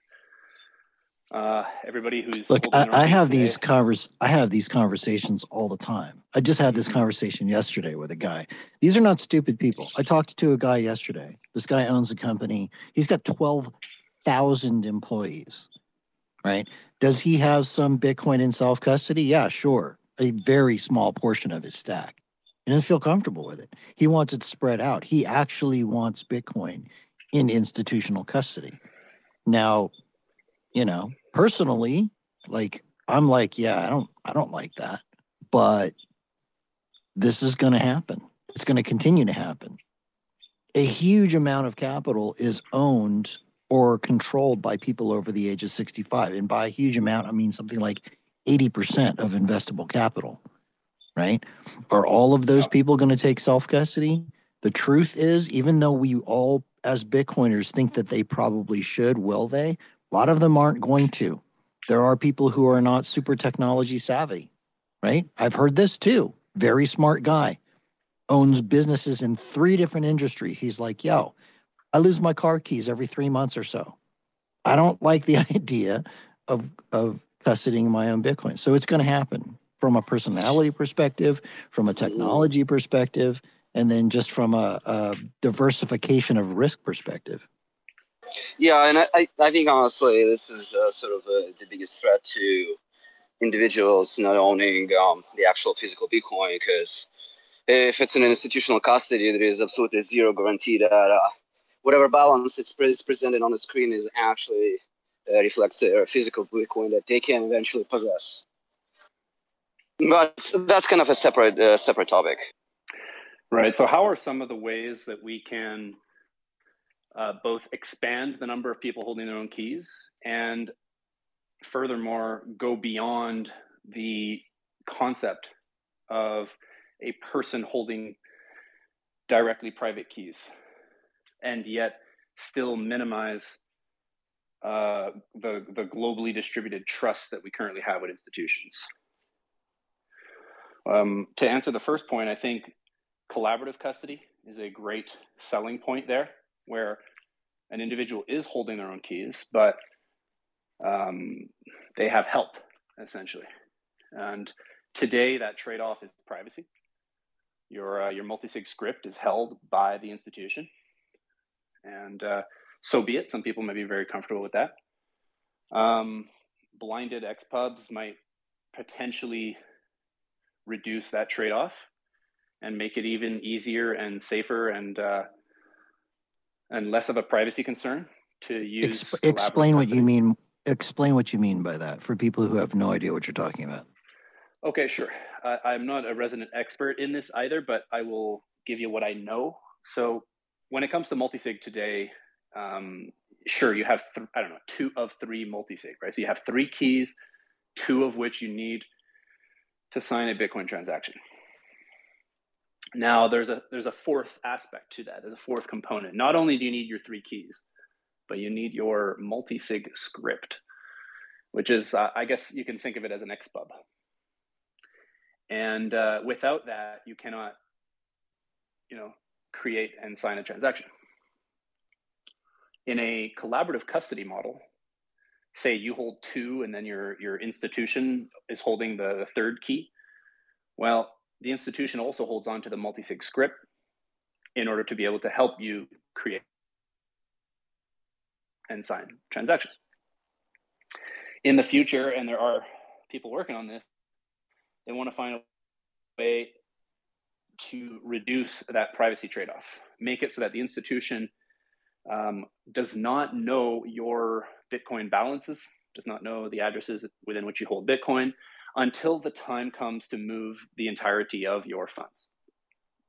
So that is a cool concept. But then that sounds very interesting. Yeah. Sorry to interrupt, but wouldn't it also only be when you say to move the funds, if it's truly a 2 of 3, then an individual, if they have their 2 keys, presumably could move all their funds without that institution anyway, right? Correct. So unless they needed one of the keys, you're saying, and I don't mean to put words in your mouth, but I think what you're saying is if you lost one of your keys and needed this third party to help sign to move your funds, at that point, your balance, in a sense, would be revealed to them, if I'm hearing you right. As far as I understand, with the concept of the blinded XPub, that is what would happen, Yeah. And who knows, maybe further developments will... That's still pretty cool, though, right? More private than that. Who knows? Don't get me wrong. That's still really nice. It's very cool. I mean, I can see some pretty amazing inheritance planning applications for something like that. So that's still within the domain of individuals holding their own private keys, right? Just getting a little bit of help doing it, right? Getting a redundancy backup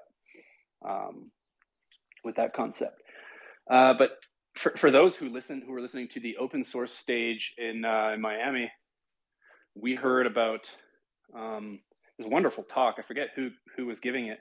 It was a 2-part talk. There was an intro that was kind of like a bird's eye perspective on the 3 pillars of Bitcoin. And then there was a deep dive into the 3rd pillar. And the pillars I'm talking about are money, right? So globally scaled, decentralized, and censorship-resistant money, which is Bitcoin itself. And then a global decentralized, censorship-resistant payments network, which is Lightning. And the guy was basically alluding to the 3rd pillar being custody, global scale, decentralized, censorship-resistant custody.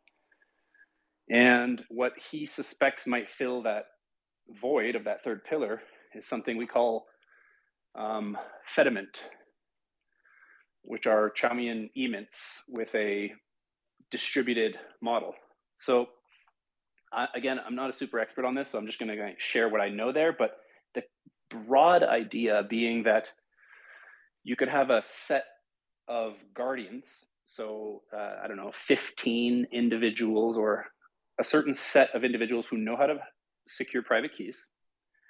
And together they create a sort of federation within which other individuals, say friends, family, community, are able to hold and use Bitcoin without needing to hold and secure their own private keys.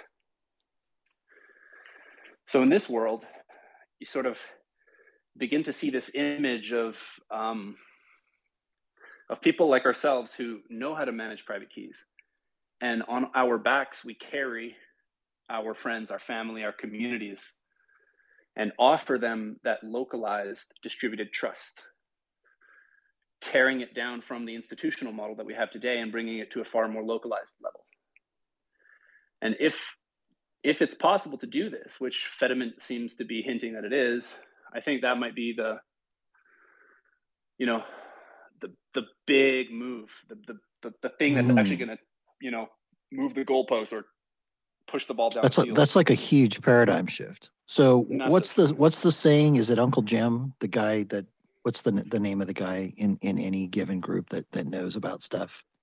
Is it Uncle Jim? Yeah, the Uncle Jim. Uncle Jim, yeah, that's what I've heard. Okay, so basically, if I'm understanding this right, potentially in the future, the Uncle Jims are actually going to replace institutions as the trustees for people's wealth. Potentially, and when you think about how widespread this could become, I mean, that's why they call it the third pillar. I think Bitcoin and Lightning have already spread globally for good reason. This might be the way in which custody and the reduction of institutional custody spreads across the world really quickly. Because when it becomes distributed like this, there's no telling how fast it could be adopted around the world. I mean, you're already seeing sort of these mock versions of this. So, for example, Bitcoin Beach Wallet is a community bank, right? It is a, as far as I understand, a model where a few people hold keys for the community, and the community just downloads the app and onboards with an account within that little federation. I don't know the details there of how Galoy manages that system, but I do understand that it is a distributed. It's a federated. It's a federation of key holders, essentially. Yeah.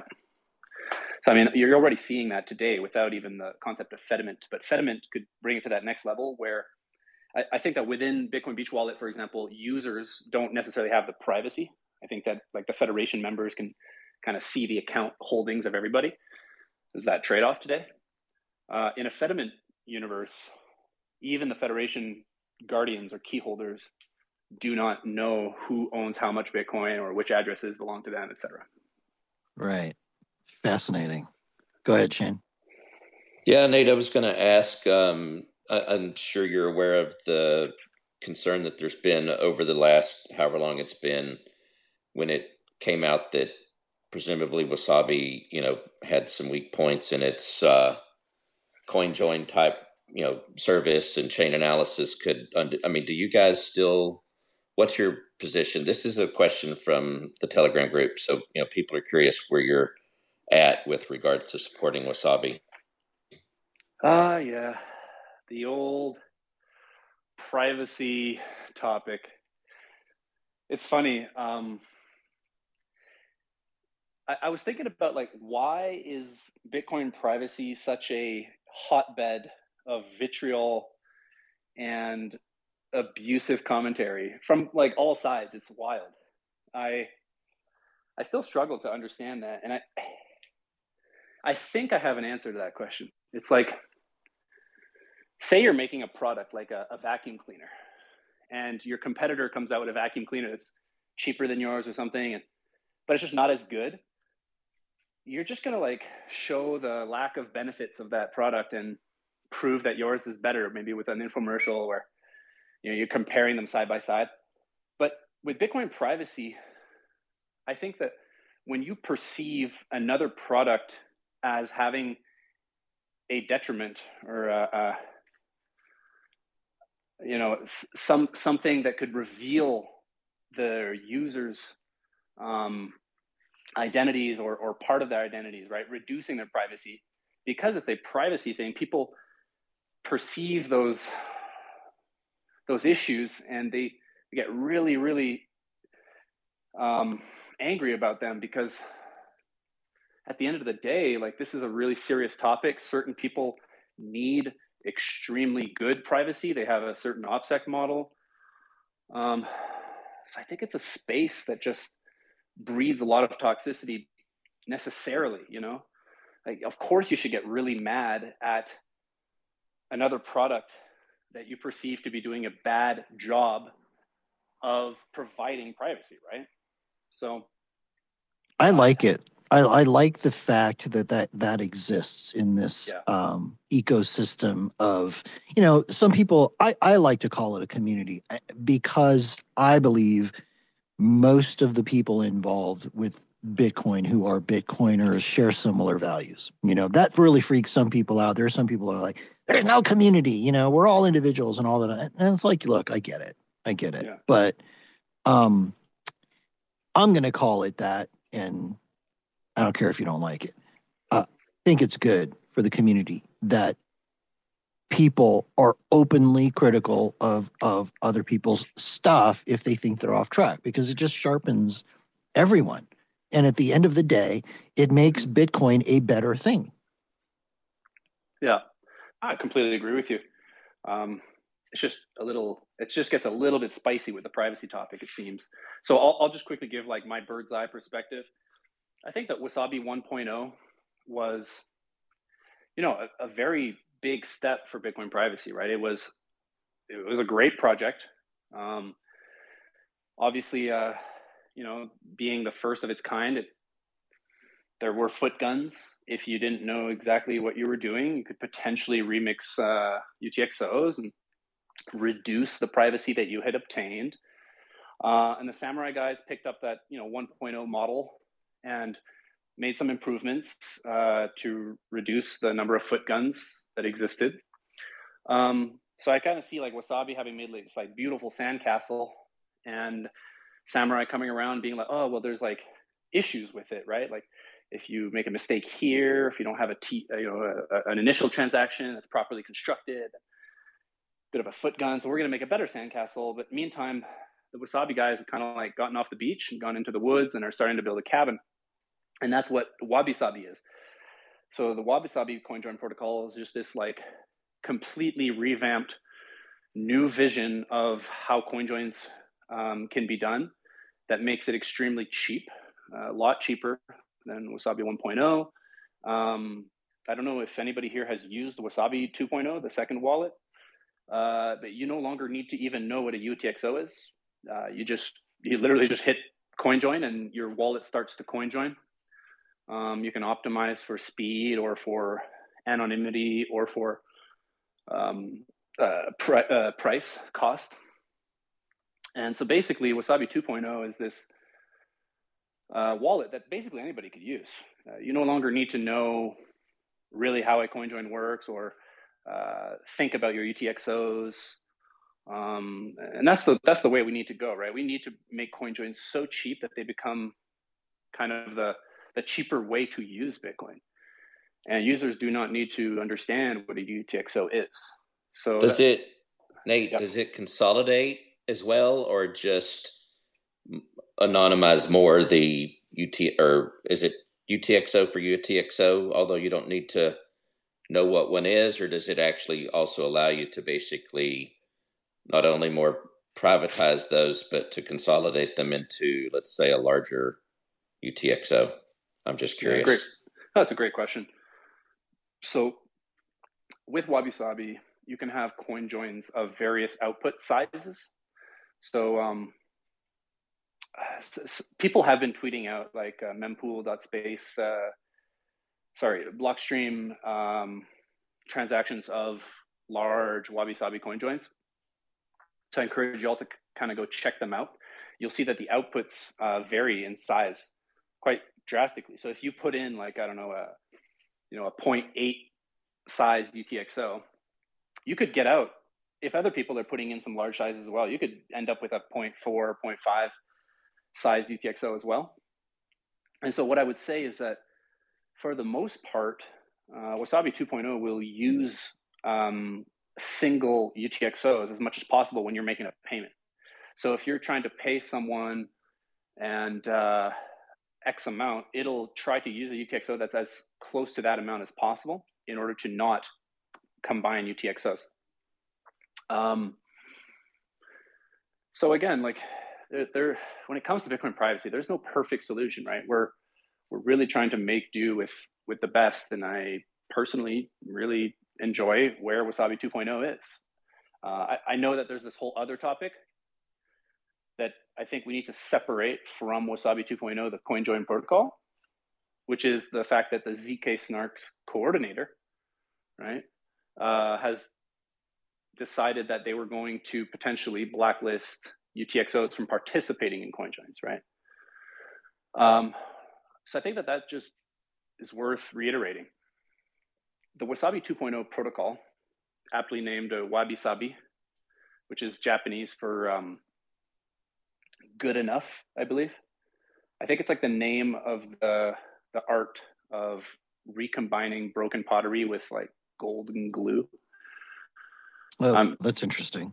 Yeah. No. So it's philosophically, it's basically saying, nothing is perfect, and here's our best attempt at creating a usable and somewhat elegant solution to Bitcoin privacy. Cool. All right. So we've got about 9 minutes left in the show. What I'd like to do is just open it up. If you're in the audience and you want to ask a question to Nate about Bull Bitcoin, now's your time. You can come up here on the stage if you want to do it live. You're also welcome to ask in our Telegram group. That's t.me/Cafe Bitcoin Club. Again, t.me/Cafe Bitcoin Club. You can put it in text in there. Obviously, if you're up here on the panel, you're welcome to ask as well. Let's get started with D. Yeah, just while we're getting some people up here, I was just wondering, for your margin's sake, if I buy $100 worth of Bitcoin on Bull Bitcoin, what are you taking as your margin there? Big presence, like how do you kind of work around that? Because I see them a lot around here, obviously. Yeah, great question. We know the ShakePay guys; they're great guys. They've chosen a different business model, which is custodial. They use Coinbase custody on the back end. So if that is something that you then I would recommend Bitcoin. Kind of there. If you don't want your friends and family holding their keys, so they're holding their coins with Coinbase custody, then I would not recommend ShakePay. That's all I'll say. Gotcha. Yeah, no, I actually didn't know that. So that's good information. Thanks so much. Sorry, you cut off in the middle there, but I got the gist of it. So thanks again, Nate. It's really cool. So how fast provide any guarantees how fast customers get their Bitcoin once purchased? Yes. So if you want your Bitcoins instantly or as quickly as the next block, you can choose an express transaction, in which case you pay the fees for that transaction. If you do not want to pay the fees, you simply opt into the default, which is the batch transaction. And I think our batcher is currently running every 2 hours. So the longest you will wait is 2 hours. If you happen to buy your Bitcoin 5 minutes before the next batch goes out, then you only wait 5 minutes. Nathan, as a customer, I can confirm that. Okay, sorry, go ahead. I just said that as a customer, I can confirm that that's true. I've never had to wait more than 2 hours for my coins to arrive. Okay, that's cool. It's good to know. So now, I presume that 2 hour time frame also gives you guys the flexibility to select the cheapest mining fee, correct? You can like Canada. Oh, okay. I'm sorry, I just completely ran over Nesky's question. No. Nesky's question is good. I don't think we allow for variable fees. We estimate what fee will get you into the next block, because we assume that if you want an express transaction, you want it now. So that's kind of the short answer there. Customers outside of Canada, Bull Bitcoin buy and sell, unfortunately, is not available outside of Canada. You need a Canadian bank account, a Canadian KYC, etc. That being said, we do have bitcoinsupport.com, which is available internationally at the moment. And we will be, over the next 12 months, announcing more international products. aside from the lack of the functionality that you mentioned, are there any other hurdles that international customers have to get over that Canadian ones don't? Sorry, can you reformulate that question? So when someone who's not a Canadian citizen wants to use Bull Bitcoin, you mentioned that there was a couple of the services that do because they can't do the Canadian KYC. I was wondering what other difficulties people run into, from if they're not Canadian citizens. Yeah, so it's kind of a loaded question. Yeah, as a non-Canadian, the only thing you can do with Bull Bitcoin is buy a non-custodial consulting package from us on Bitcoin support. Of course, there are the do-it-yourself guides on there, which are free and available to everyone if you want to learn how to hold your own keys or give the guides to your friend at bitcoinsupport.com. Yeah, so sorry, I can't answer your question any further than that. You have to be a Canadian citizen with a bank account if you want to use Bull Bitcoin for the actual exchange. Nate, I'm just going to add something there about Bitcoin support. If I may, is that every package comes with at least $25 worth of Bitcoin wherever you are in the world. That is something that we offer, and that might be of any usefulness for you guys to know. Thank you. Awesome. All right, about 3 minutes left, and we're going to let you have some time to make some final comments, Nate, before we wrap the show. I just want to say I appreciate what you guys do personally. Like, I think you guys' heart is in the right place. I'm a big fan of Francis. I like the way the man thinks. And I think you guys probably share a similar ethos to that of Swan, which is do what's best for Bitcoin and Bitcoiners, and everything else flows from that and follows from that. So, we love Swan. We love Corey. Corey is an unbelievable individual. I love what he's been doing over the last 6 months, fighting for the poor souls who got caught in those Ponzi schemes. There's a really good relationship between Francis and Corey. Actually, I think they're hanging out today in El Salvador. And I will say I love what Swan Bitcoin is doing with respect to education. I think you guys are nailing it. This is the most important thing we can all do in the Bitcoin-only space, is promote Bitcoin education. That's how we increase self-custody usage. Thank you for building bitcoinerjobs.com. It's been extremely helpful for us. On that note, this bear market is creating a lot of havoc in the markets, and a lot of companies are struggling and laying people off. That is not the case for Bull Bitcoin. We are a lean, mean machine. We are hiring. So if there are any developers out there who would like to chat with me, please reach out. My DMs are open. We'll be using bitcoinerjobs.com again in the future, but I'm always open to chatting with more developers. So I'll leave it on that note. Thank you, guys. Yep, fantastic. All right, so we're pretty much out of time. Nate, do you want to make any closing comments or plug anything you want to plug? By the way, you're listening to this, throw Nate a follow. I thought this was great. I appreciate it. His handle on Twitter is @NK1, the number 1 TZ. Throw this guy a follow. Closing comments, Nate? No, thank you. I think I've shielded everything I wanted to. I really appreciate it. Thanks, guys. You bet, brother. I appreciate you guys coming and hanging out with us this morning. So that pretty much does it for the show today. I'm going to hand it over to Chris for any announcements from Bitcoin Magazine. Yeah, thanks, Nate. Thanks for coming on. I appreciate both what you guys do at Bull Bitcoin as well as Swan Bitcoin. You guys are awesome partners. Today, we are doing Bitcoin Magazine Live, 1 p.m. Eastern to 10 a.m. or at 10 a.m. Pacific is the start time. We're doing news and notes with P, Q, and myself. We're having Ben Prentice, the co-founder or co-creator of WTF Happened in 1971. And then we will be joined by Dylan LeClaire and Sam Rule, Bitcoin Magazine's macro analysts and on-chain analysts to talk about the contagion that's playing out in the markets. They just had their Bitcoin Magazine Pro newsletter or report drop last night. So looking forward to that. And back over to you, Alex. Thanks. Right on. That does it for today. You have been listening to Cafe Bitcoin. We do this every day, Monday through Friday. We start at 7 a.m. Pacific, 10 a.m. Eastern. We roll for 2 hours, do it live on Twitter Spaces.